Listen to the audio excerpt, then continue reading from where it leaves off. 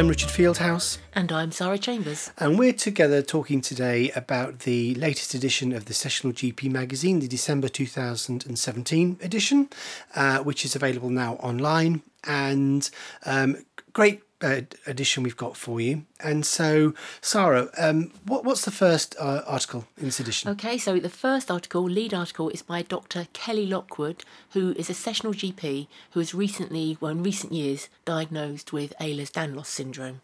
And what Kelly's done is pretty amazing. So she talks about, really, the themes in this are patients as experts, and how she as a doctor, as a GP, but also as a patient, is able to bring this great perspective in raising awareness about Ehlers-Danlos syndrome. And she's got very far with that with the charity that she works with, but also how being a sessional GP, really she's able to pace herself with her condition, but also having the headspace and the organisational ability to work sessionally whilst also building in all this important work she's doing in raising awareness and working with the Ehlers-Danlos charity. And to the extent that what a feat, they're actually putting together an NASGP toolkit on Ehlers-Danlos syndrome, and they're also working with NICE to raise awareness of Ehlers-Danlos syndrome in various NICE pathways and guidelines. Because it's something that certainly you and I don't know an awful lot about. We were saying earlier on, but also the charity EDS-UK, and there's a link to it on the article, has a lot more on it. But I think the RCGP toolkit, which is coming out in January, apparently. Oh, is it? Okay. Brilliant. Yeah, would be is well worth hanging on for, I think, and I'm having a look through that and putting into a CPD for next year. And this is just great, and this is precisely the need that Dr. Lockwood has identified, that there is this kind of low level of awareness of almost a sort of Cinderella of connected tissue disorders, as she calls it. So thank you, Kelly. Yeah, wonderful. And so that kicks off the magazine. And as you scroll through it, we've got obviously our usual adverts from our sponsors, Trust Locums, and then that takes you then on to Liz Densley's article on tax in time for Christmas. There's a lovely picture of a festive wreath on a front door to cheer you up as you think about tax. Have you got your tax return in, Richard? No, I either get it, a couple of times I've got it in sort of July, August time, but wow. I've nearly done it. I nearly done it. I actually have been putting my receipts into my onto locum deck as I've been going along. Oh. So that's nearly all ready to go. I've just, as you know, I'm sort of part way through a year of using locum deck. So by the 5th of April 2018, I'll be able to use it to look up all my sessions and income. That's going to, and pension contribute. That's going to make life a lot easier. But of course, for self-assessment tax returns, the deadlines are the tax year end is 5th of April, and then you have to have your tax return. You have to file it by the 31st of January. The following year, and so this is what Liz is talking about. And not so Liz talks about how the tax on account, payments on account, and that's something that always gets me and trips me up. Because particularly, I think what Liz says in this article is that if in any way your income status has somehow changed during the 2016-2017 tax year, which is what obviously we're coming up to. Let's say you've done more salaried work or less salaried work, or changed from salary to self-employed, locum, or vice versa, or particularly partnership, or you've started paying NHS pension or stopped paying NHS pension. All these different liabilities will affect how much you're going to have to then pay on account. And of course, as always, I think it always refer to an expert when it comes to things like this. So having an expert, an accountant on hand to do that for you can advise on those different liabilities. But also, another piece of advice Liz talks about is if you're going to be paying too much or too little, make sure that when the next tax year ends, i.e. April 18, is to get your accounts in early. So you can make there's a mid-year adjustment you can make as well. You pay on account in July as well. So if you can get the real figure quickly, as soon as possible after the 5th of April, you may be able to adjust your July one accordingly. Yes. So 31st of July, 31st of January. Another thing, but the bit at the end Liz talks about is grumpy accountants. And in that, don't leave. Another really good reason to not leave your tax too late is if what you don't want is accountants over Christmas having lots of accounts all coming in at the same time. Trying to meet that 31st of January deadline. Yeah, but basically more likely to make mistakes. As we as GPs know, as patients coming to see us with a whole list of stuff that they've left till the last minute, we as GPs are more likely to make mistakes. And you don't want your accountant to make a mistake when it's something that could easily have been avoided. So it's taste of our own medicine there. Although Liz does actually say us as a group, sessional GPs are usually quite good at getting tax in on time.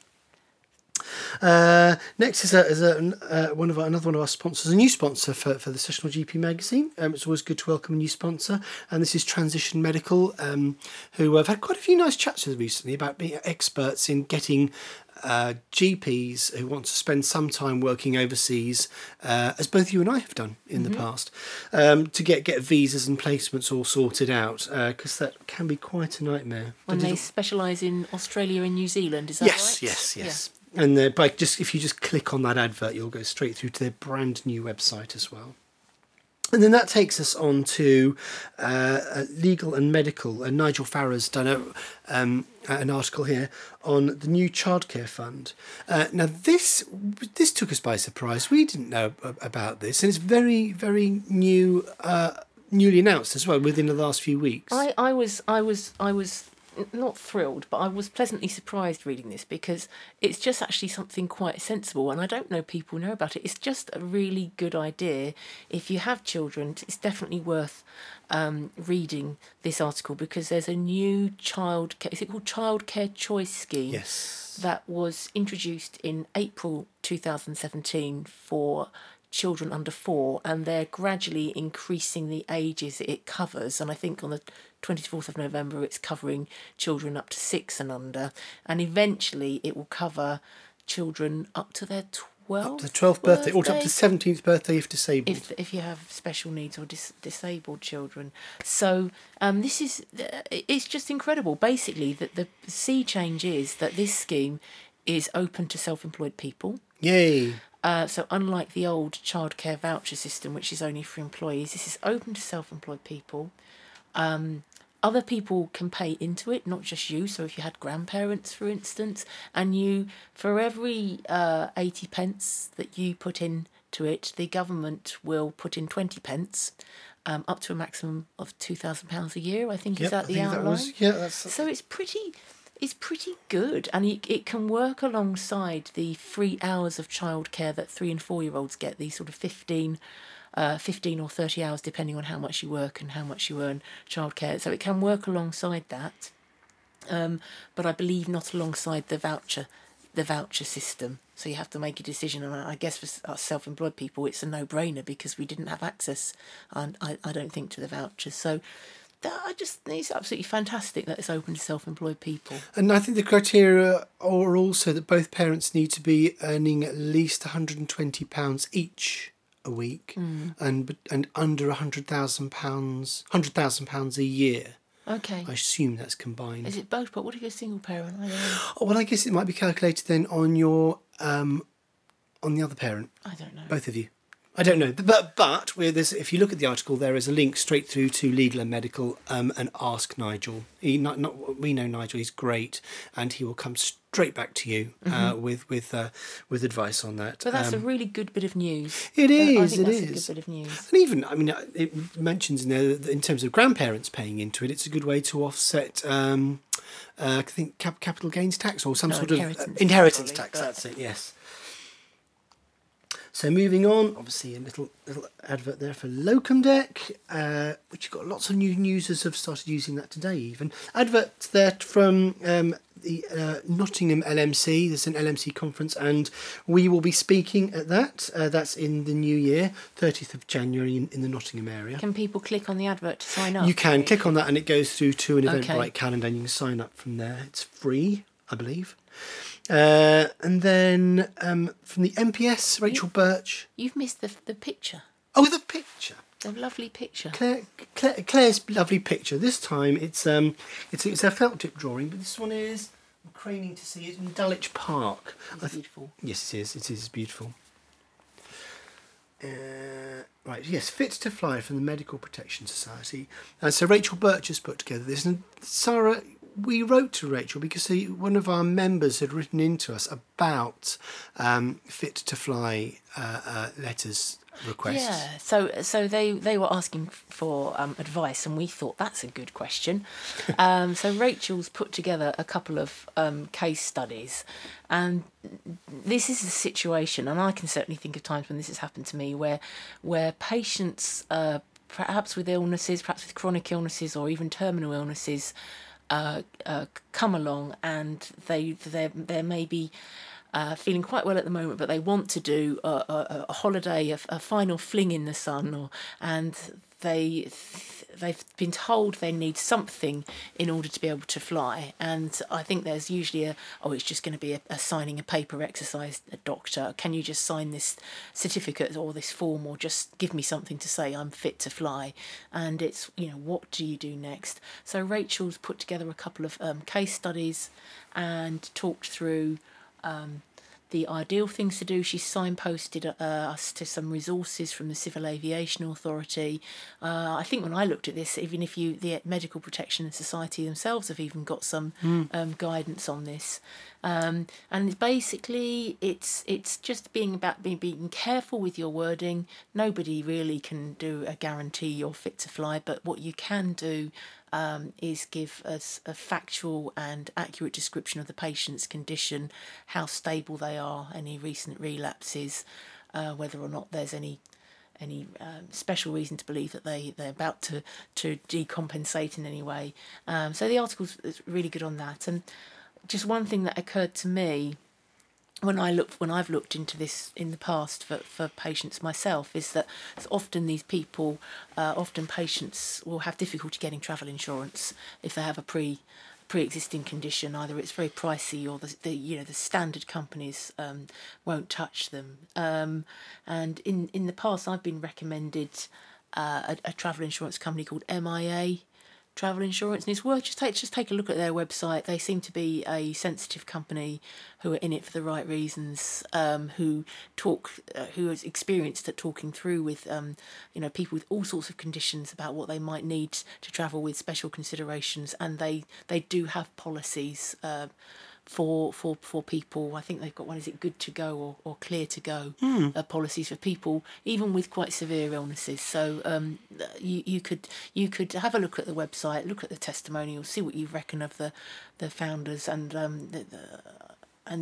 see if you would feel comfortable with signposting patients to something like that, as well as part of your discussion with them. They've probably already found it themselves, of course.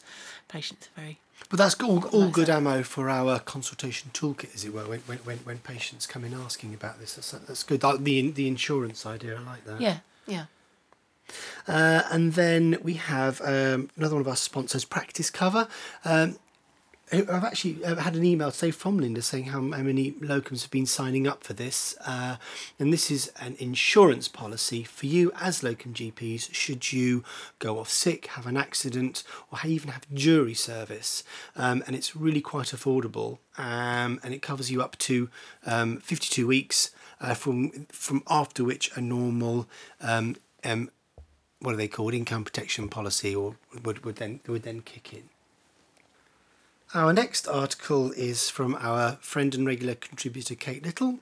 She's done a whole series of articles on sort of resilience, and this one is about staying sane over the Christmas period with 9 very helpful little tips. Very simple to follow, and a lot of them very obvious, but stuff that we just tend to be so busy trying to combine our busy GP lives and our busy family lives, and it's worth a little read through that. Yeah, it's nice to have a reminder about looking after yourself. And Kate makes the point at the end that this isn't about being indulgent, and it's about it's about your core, and you know, if being able to look after others. In order to look after others, you have to look after yourself. So it's a really nice synthesis of some really useful, applicable tips that you can use to keep sane. And you've got a great tip for keeping sane, haven't you, Richard? Which is bringing your appraisal forward 6 weeks. I seem to have brought it forward 6 weeks. Yes. So you'll have that in January. So I've got to get my stuff now in within the next 2 weeks, which well is done. Having just been away for a week and just Well getting the magazine out and having to do my tax as well. That's a really people who have their tax. Well, if you would organise with your tax, you would have had it done a long time ago. I know, my own fault. But I've got a great week between Christmas and New Year planned of doing not very much. So a good target to get through. Another one of our sponsors, Pallet Medical Chambers. And then an article from Judith, which we're not going to dwell on too much. This is because we've already recorded a full podcast on this already. All I would say about this article about Cuba is it's brilliant. Yeah. So, of course it is. It's really wonderful and illuminating, and a good history lesson, and it holds the mirror up to us in the NHS, doesn't it? I love the phrase that Cuba gets rich world outcomes on poor world income. So thank you, Judith. And look out for the forthcoming podcast on that. And then lastly, a new contributor, hopefully a regular contributor, is Jodie Blackadder, who's the new chairman of the RCGP's First Five Committee. And she's put together this sort of a statement really about why First Five began and what Jodie's plans are for it going forward, and we like this a lot. Yeah, and there's a bit of a call to action at the end as well, and I love the description. Jodie has managed to bring about the setting up of GP societies in most medical schools in the country. So with this idea that medical students, who we all know, don't we, that during medical training there can be a tendency for general practice to be considered by students who are mainly faced with hospital doctors, that general practice can be slightly looked down on. So this idea... And you're being polite there. Speaking as previous medical students ourselves, of course, we know... and we know how bad this is. We know that this is wrong, and so for Jodie to identify this and to, from the grassroots, go into medical schools and set up these societies where students who have an interest in general practice can proudly gang together and get that sense of identity and purpose is just such a great idea. And of course, First Five then bridges the gap, aims to bridge the gap for GPs who just post CCT going into whatever type of general practice that they're choosing to do. And Jodie mentions the post VTS event and how that they'd really like to spread that, so that it's, and I know, Richard, you've said actually specifically that during GP training people really should be prepared for the real world of work that they're going to face when they leave, and with more of us being sessional GPs and locums, having some form of almost locum induction during training would be absolutely fantastic. And didn't you put together a document a while ago? We did, the NASGP did GP locum skills, the skills we need and how to achieve them, and we did that. Yes, did that with the college, and we did a complete deconstruction of what it's like to work as a locum, and therefore what sort of training we need for that. And it's still, but you and I met some locums the other day, didn't we, at a conference we were at, who just clearly had not had any training on how to work as a locum. And it is the most vulnerable time, I think, in any of our careers, when it's the first few weeks, months or year or so, this first 5 period, when you're out practicing independently. You've got all of that going on, particularly if you're, as most of us are, when we first qualify working as locums, we've explicitly been not taught how to work as locums, and we can just quite clearly being picked off by individual practices or hubs or federations or commercial organisations picking us off, and some locums are feeling very, very exploited, and we're getting this in lots of face-to-face conversations we've been having, and I think the college particularly has got an awful lot of work to do to get training up to speed, and Jodie, from what we can see from this article, is a great person to help lead that change, I think. Oh, it's a great example of a grassroots doctor noticing a problem at the grassroots, and then making connections across the grassroots, and then having the sponsorship, if you like, of an organisation that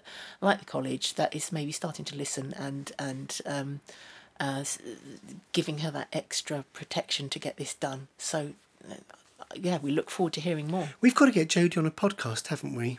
She's certainly game up for it, so we'll get that organised. Well, Sara, thanks ever so much for going through that. And sorry, I had a bit of a cough in the middle there. It is December. Well, I'll hopefully edit it out by then, so hopefully people won't have noticed, but we'll see. So anyway, enjoy, have a great Christmas. We've got 1 or 2 more emails we'll be putting out to members before then as well. So thanks very much. Yeah, a very Merry Christmas.